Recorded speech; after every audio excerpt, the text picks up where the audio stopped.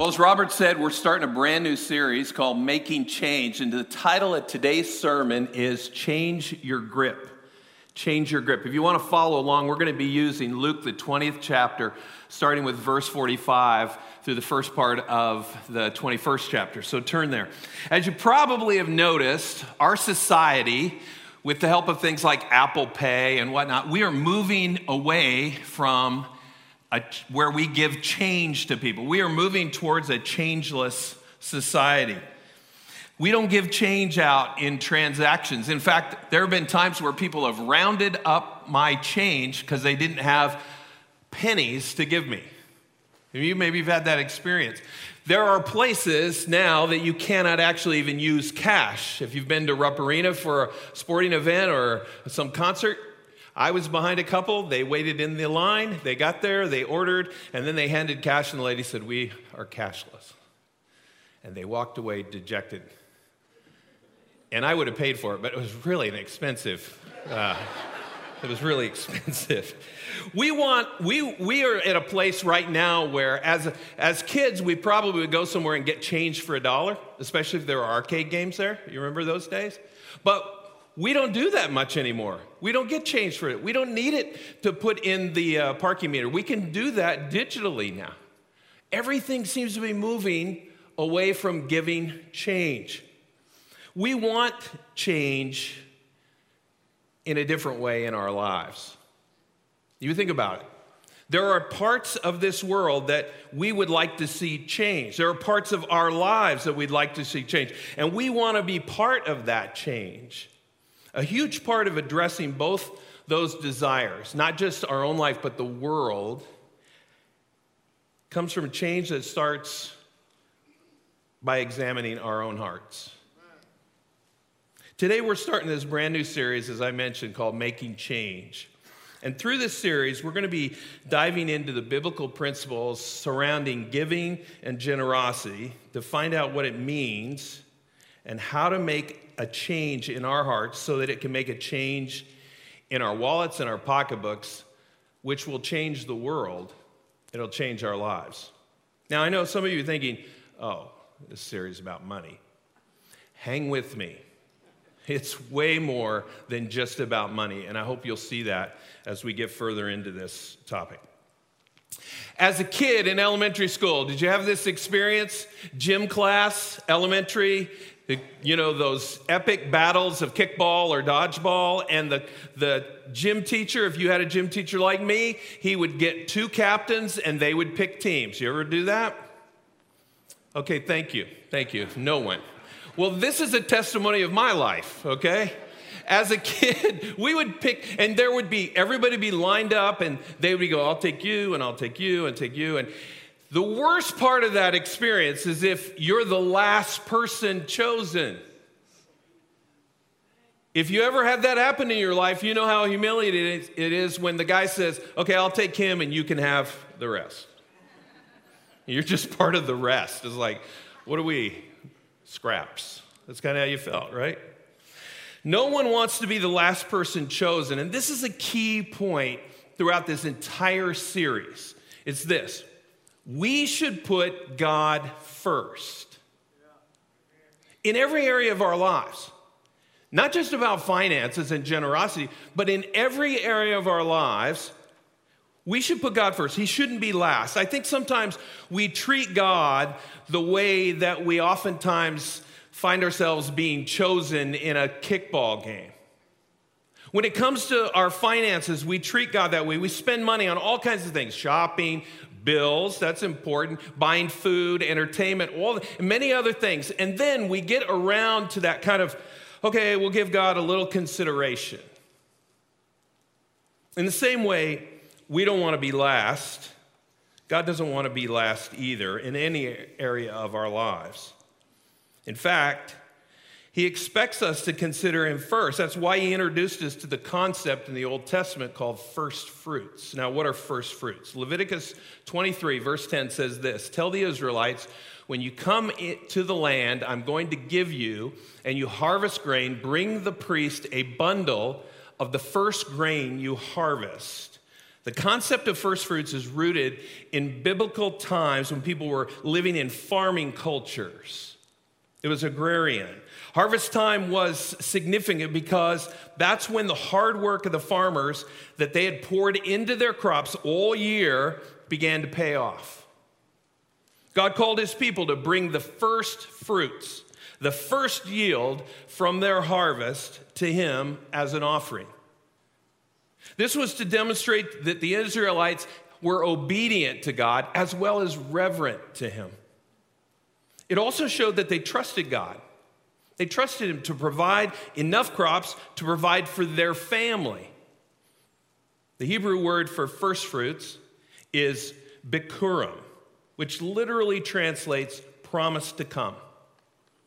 First fruits were a promise, not a gift to God exclusively, but it was a promise of what was to come. The Israelites saw their first fruits as an investment in their future.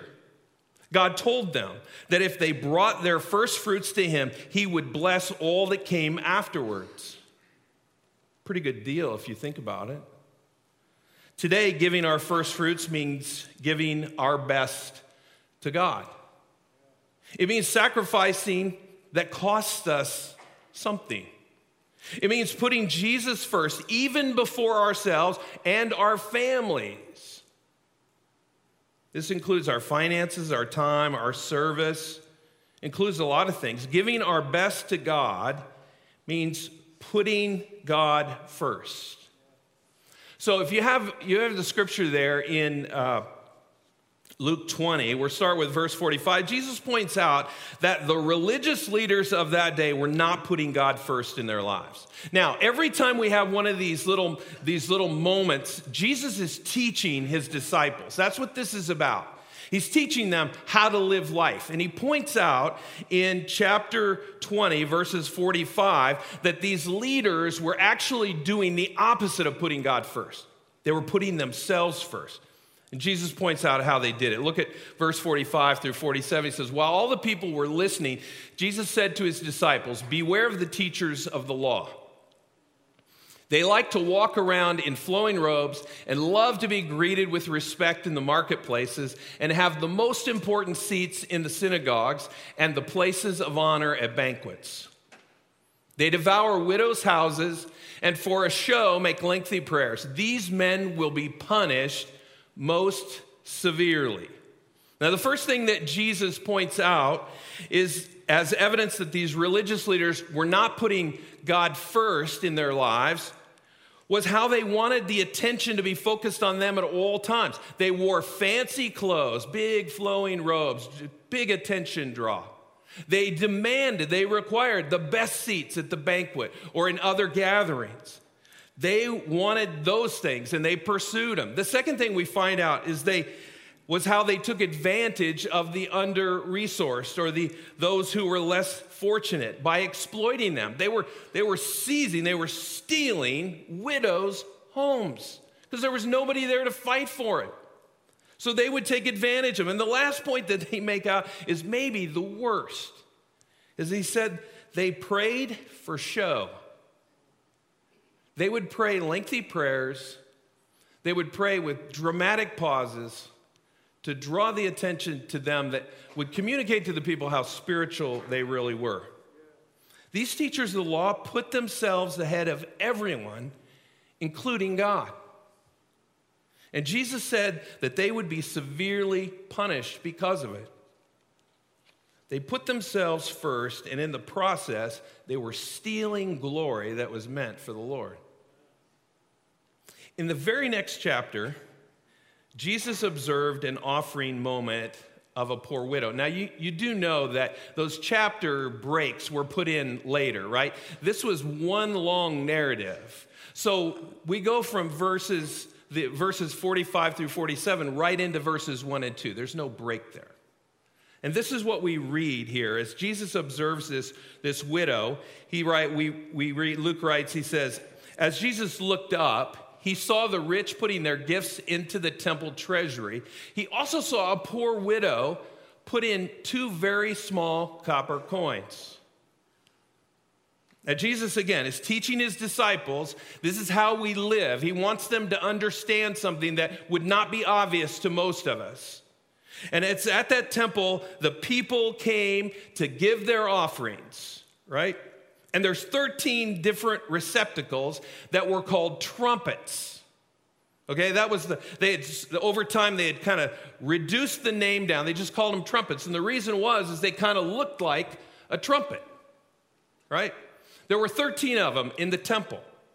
And they were designed for different offerings. Each one was for a different offering or a different tax. So it was common for people to come and put some money in a number of those different trumpets. Many wealthy people came to worship that day with their offerings, and they dropped large amounts of money into the trumpets. Now, I want you to imagine what the sound would have been like if you were in the temple with Jesus and his disciples. They didn't have a lot of money, but somebody comes in and they come to one of the trumpets, and you could hear this.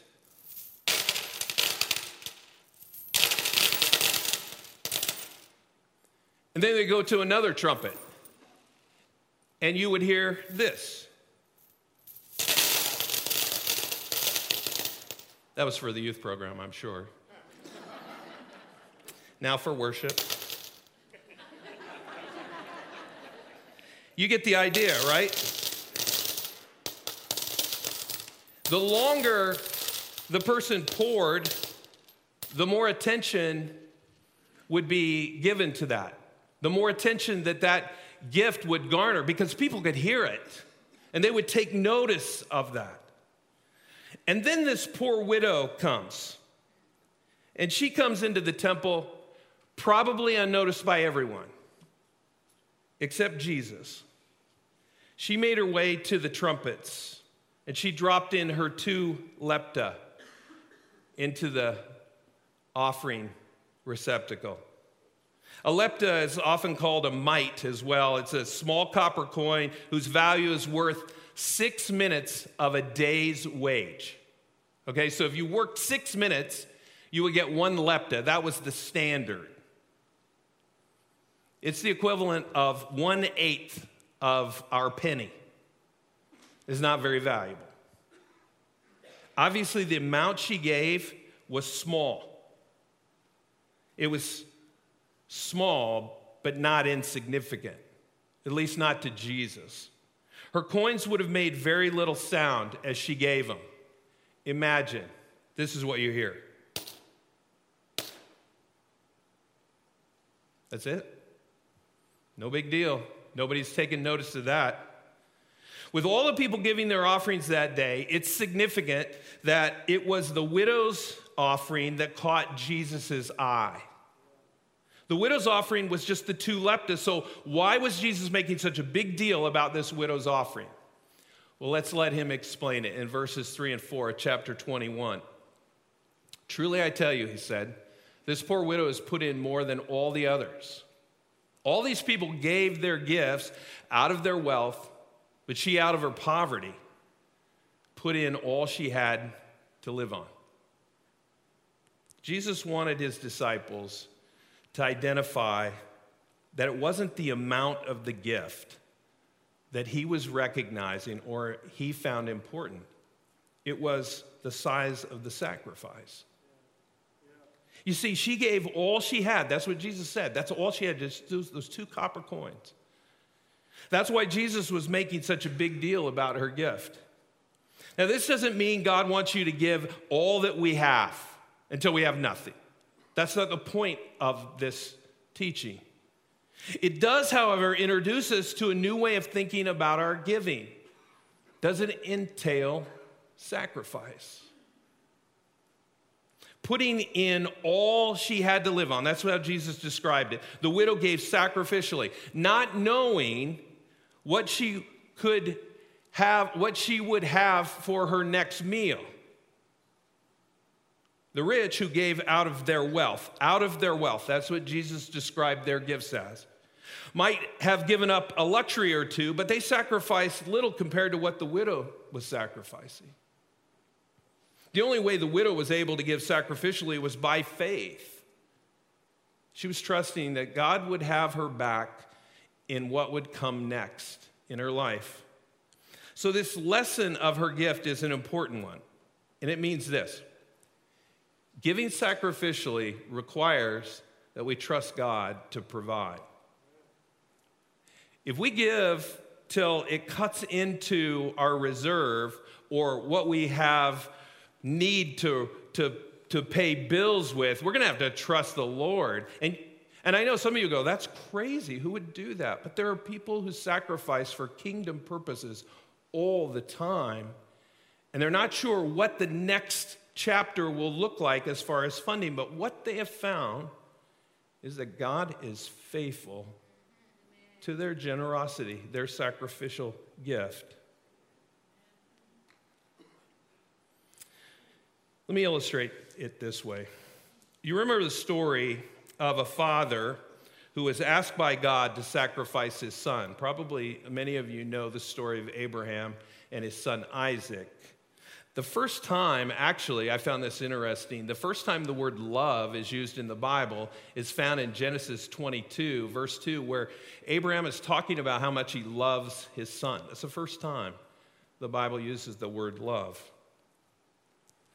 When Abraham and his son Isaac arrive at the location where the sacrifice is going to take place, Isaac is a smart young man, and he realizes that they have everything for the sacrifice except the lamb that was necessary to sacrifice on the altar. And so he asks his father, and Abraham replies to him, God will provide. God will provide the lamb. And here's what happened. In verses 13 and 14 of Genesis 22, we read, Abraham looked up, and there in the thicket he saw a ram caught by its horns. He went over and took the ram and sacrificed it as a burnt offering instead of his son. So Abraham called that place, the Lord will provide. Will you say that with me? The Lord will provide. It's interesting, that phrase, the Lord will provide, in Hebrew is Jehovah Jireh. It could also be translated, the Lord our provider. And I wonder how well we're familiar with that aspect of God's character. That's a name for God, Jehovah Jireh. The Lord will provide. Have you discovered that God still provides for his people today? Or have we become so self-sufficient and self-reliant that we don't need to tap into that? Have you learned that God's provision is enough to meet the deep needs of your life, not just financial? He's a provider for every area of your life. The same person who provided a ram for Abraham can provide for you today. He is still Jehovah Jireh, the Lord our provider. The widow gave all she had because she trusted Jehovah Jireh. We don't know much about her, but her gift caught the attention of Jesus because she gave sacrificially. She had every right to keep those 2 copper coins to herself, but she didn't. Instead, they were her offering to the Lord. And it's important to recognize that. Jesus wasn't being critical of those who were giving their offerings that day, who gave generous offerings, but not sacrificial. There's nothing wrong with that. Many were bringing their tithes, 1/10 of their income, and their offerings as the law had instructed them to give. But it was the widow's faith and her sacrifice that stood out to Jesus when she gave all that she had. How crazy would it be to do something ridiculous like that? Well, in 2019, we had a special offering that we took, some of you will remember, to eliminate debt. We called it the More Than Initiative, and a number of you gave generously in that, and we're where we are today in many respects because of the generosity of this body. I was told a story about a lady, though, who was just off the chain when it came to generosity. She prepared a gift, a sacrificial gift for that offering. And every time I preached, taught a sermon in that series leading up to the Commitment Sunday, she would change her offering amount. I didn't know it at the time. But one of her family members said, she keeps adding to it every time you preach. I thought, I'm going to preach till the dead is gone. I'm going to her house every day to just preach. Well, something happened during that season. She got her 2019 disbursement from her retirement fund. Now, she lives a very frugal life. She doesn't live, lavishly. She's very generous.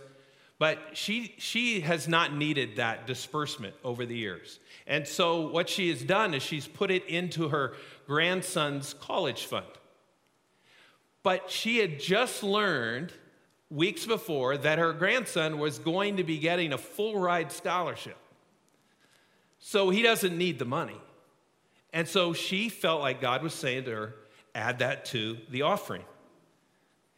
By the time we came to Commitment Sunday, this lady gave a ridiculously generous gift, far beyond where she started, because she was walking by faith. Lord, what would you have me to give? And he kept answering that for her. You know, the example of this widow in Luke 21 shows us that giving, it's a voluntary gesture, which I want to emphasize real quick, which is your out clause. If you come here thinking, oh, he's going to manipulate me, I'm not. That is not my heart. It is a voluntary thing that comes from your heart. We'll see that in just a minute. This gesture of this widow was one that it took faith because she trusted in the Lord. That was where her faith was. She shows us that anyone can participate in funding. Even 2 copper coins were significant in the kingdom treasury because Jesus was watching it. The widow shows that every offering matters to God. Everyone. Some of you might think at times, this won't make any difference. It's not about what you think it is. It's about your relationship with the Lord and what he's prompting and leading you to do. He takes notice, and his work is glorified when you and I offer him our very best. So how do we live like that widow? How do we trust God to provide? Well, I think that requires us changing something. The grip that we hold things that we value the most. Tom Watson is a PGA champion. He has 8 major championships to his name. He's really, truthfully, one of the great guys in professional golf. And he knows a few things about golf. Recently, I was reading about he was writing about how you're to grip a golf club. And this is what he writes about. He says, if I could check your grip pressure, I'm pretty sure it would be too tight. You're squeezing the club too tightly. And then you wouldn't be able to make a rhythmic swing or get the best accuracy and distance. And he goes on to explain how to hold the club loosely for maximum control and maximum distance. You know, your grip is important to be successful in golf. A lot of you already knew that. But it's also vitally important in how we hold things that we value. Human instinct would tell us, clutch those things very tightly, the things that we value most. But holding them loosely requires that we will trust God if he decides to take that from us. Living like this is a helpful model of faith to our family and to those living around us. I can think of no better way to teach our kids about the God we worship than by modeling our trust in him day to day. I love the poem by Edward Guest, who wrote these lines in the poem titled Sermons We See. I don't quote poems very often, but this one goes to the core of my childhood.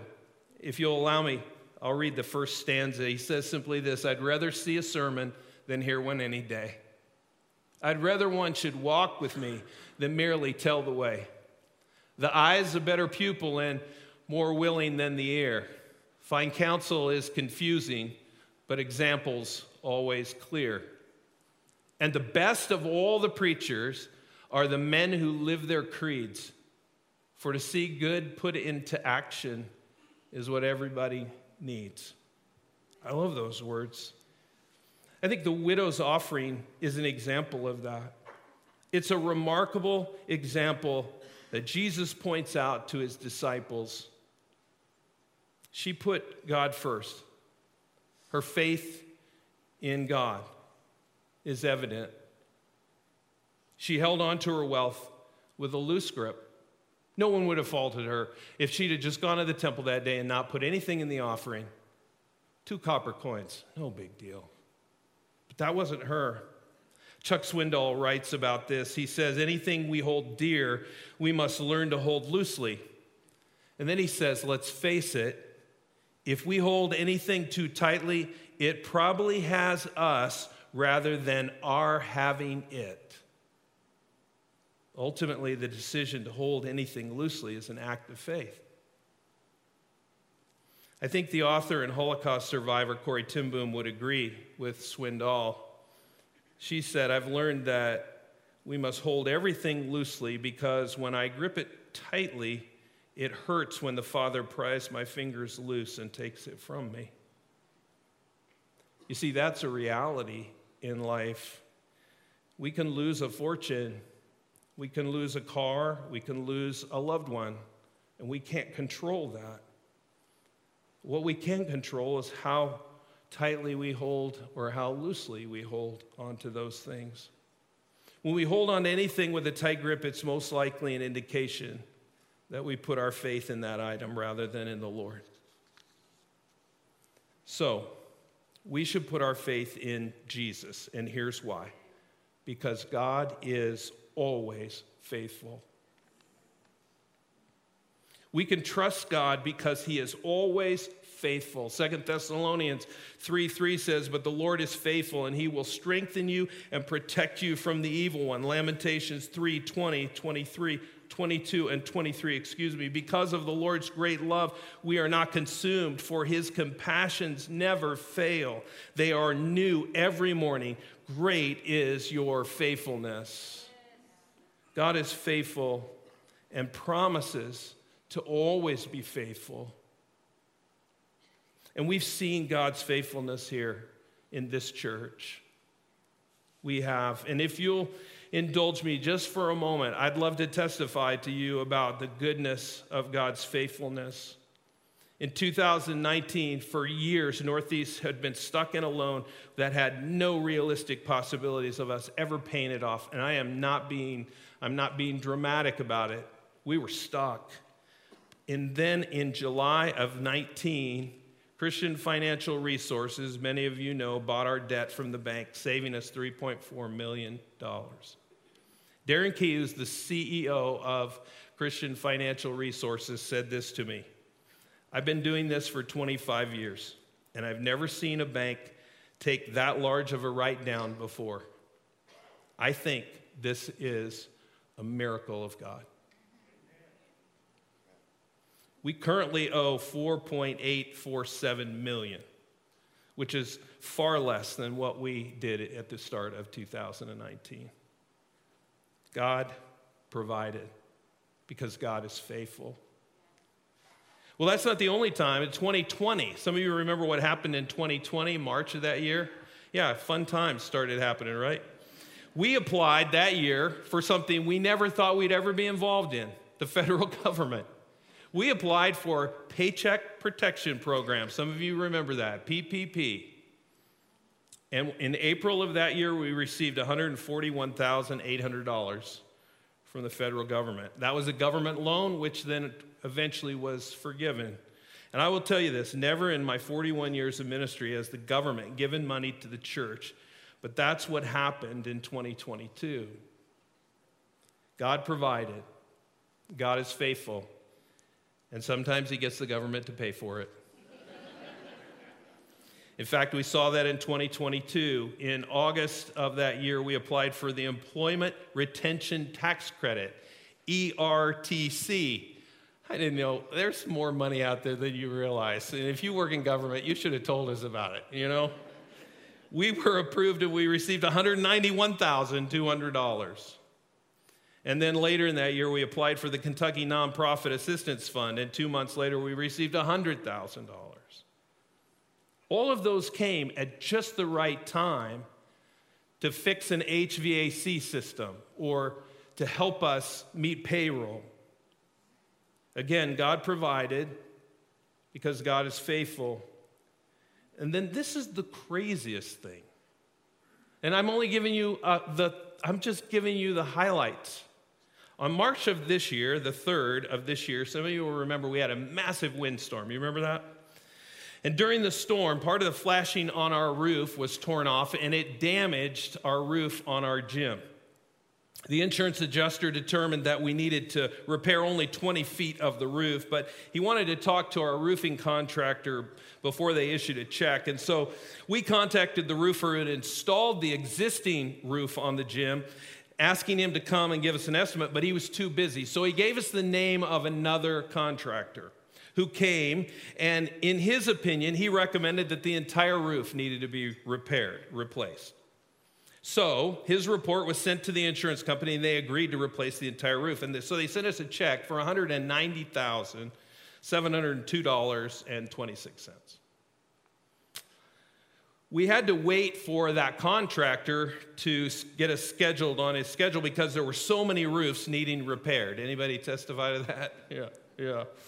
Yeah, we did that too. During this time, we received a call from our first contractor. You with me still? Who told us that he would schedule us if we wanted him to. Well, since he is the company that we've been working with on our roofs for a while now, we scheduled him, and he came out to assess the roof, and he told us that we didn't need to repair the entire roof, just the 20 feet that was damaged. Because of the history that we have with this contractor and the flawless work that he's done for us in the past, and after some discussion internally, we decided to repair just the 20 feet. The total cost of this repair was $31,700. Remember that big fat check they sent us? Yeah, we're going to have to give some of that back. So our executive minister, Keith Parrish, contacted our insurance company, explained this entire situation and how do we need to return that money, to which the insurance company explained that they had assessed that to make the roof repair as they saw it, we needed to replace the entire roof. So if we choose not to repair the entire roof, we're not required to return the money. So here's the math. $159,000. So not only is the government paying us, but now the insurance company is paying us. Now, some of you, okay, yeah, stick it to the man, right? Okay, here's the thing before you revolt, okay? I know some of you are going, well, that's not very responsible. Yeah, and that's right. That is in a designated fund. We're just waiting to see if there's a problem with the roof, okay? We got the money to cover it if we do. Here's my point. God provided every year since 2019, and we could go back. We could go back. I have a list in my prayer journal of what I call Red Sea moments where God showed up and did something crazy, and it goes all the way back. It's an amazing list. God has provided because God is faithful. Now here's what I want you to hear. God is investing in this church.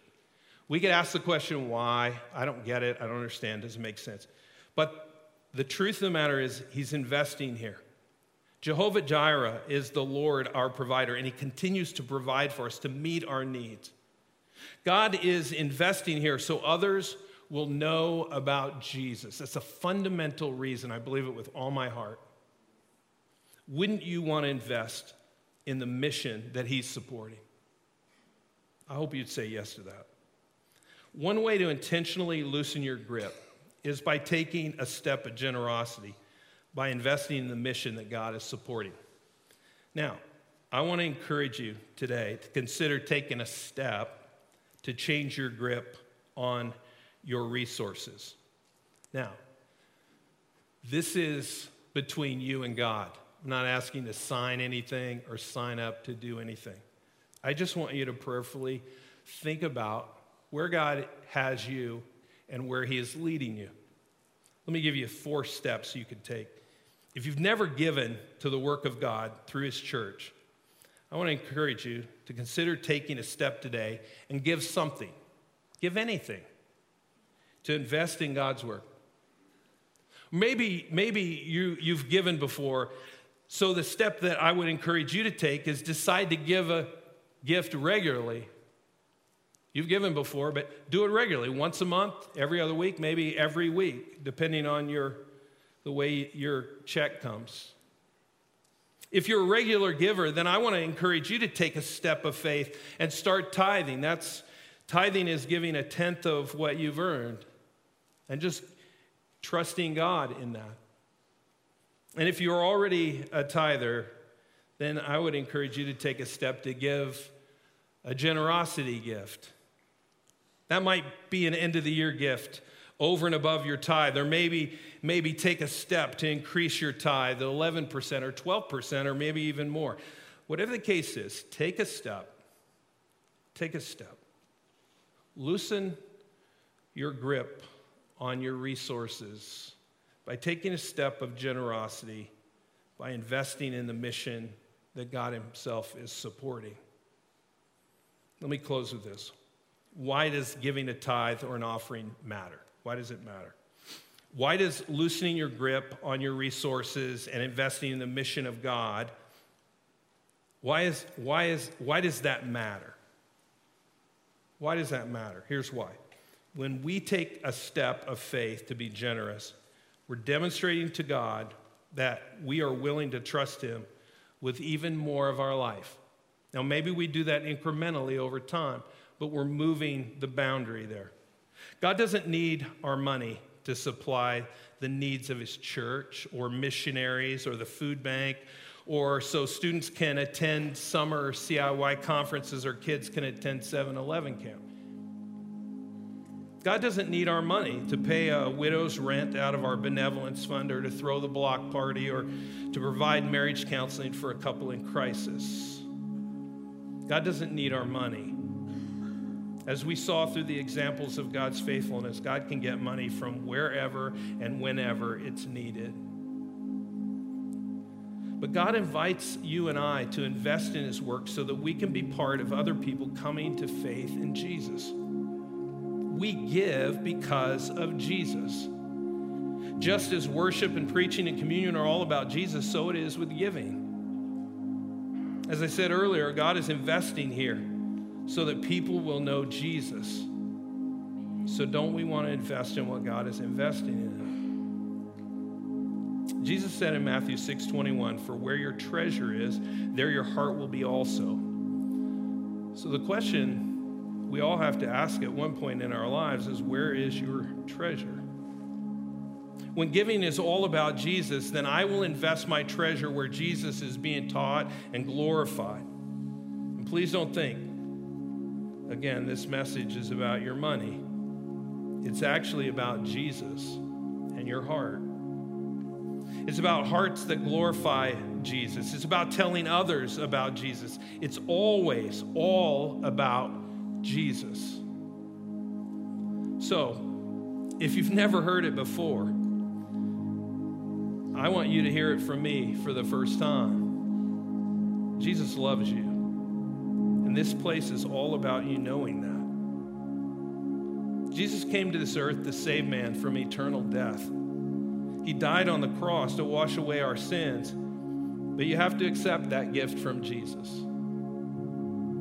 If you want your sins forgiven, you want heaven to be part of your eternity, if you want to become a member of the family of God, that's why we're here. And I'd love to talk to you right down here at the close of the service, because it's all about Jesus. It's not about my money. It's not about your money. It's really about Jesus. Let's pray together. Father, I thank you that this church is about you. Guide us so that every step we take is about Jesus. God, you've been faithful to us. You've provided when we've had a need, and you deserve our praise for that, Lord. We just say hallelujah for your generosity and your faithfulness. You deserve to be first in our lives. Forgive us when we put other things in that place. Lord, help us to choose you first over this world. You are Jehovah Jireh, and as you give, Lord, strengthen our faith. As we give, Lord, strengthen our faith. Help us to hold everything loosely, confident that you are our provider. Lord, help us to take a step, not for my glory, for our glory, but Lord, for your glory. And for those who haven't chosen Jesus as their Lord yet, prepare their heart to choose him, to accept his forgiveness. I pray in his precious name, the name of Jesus.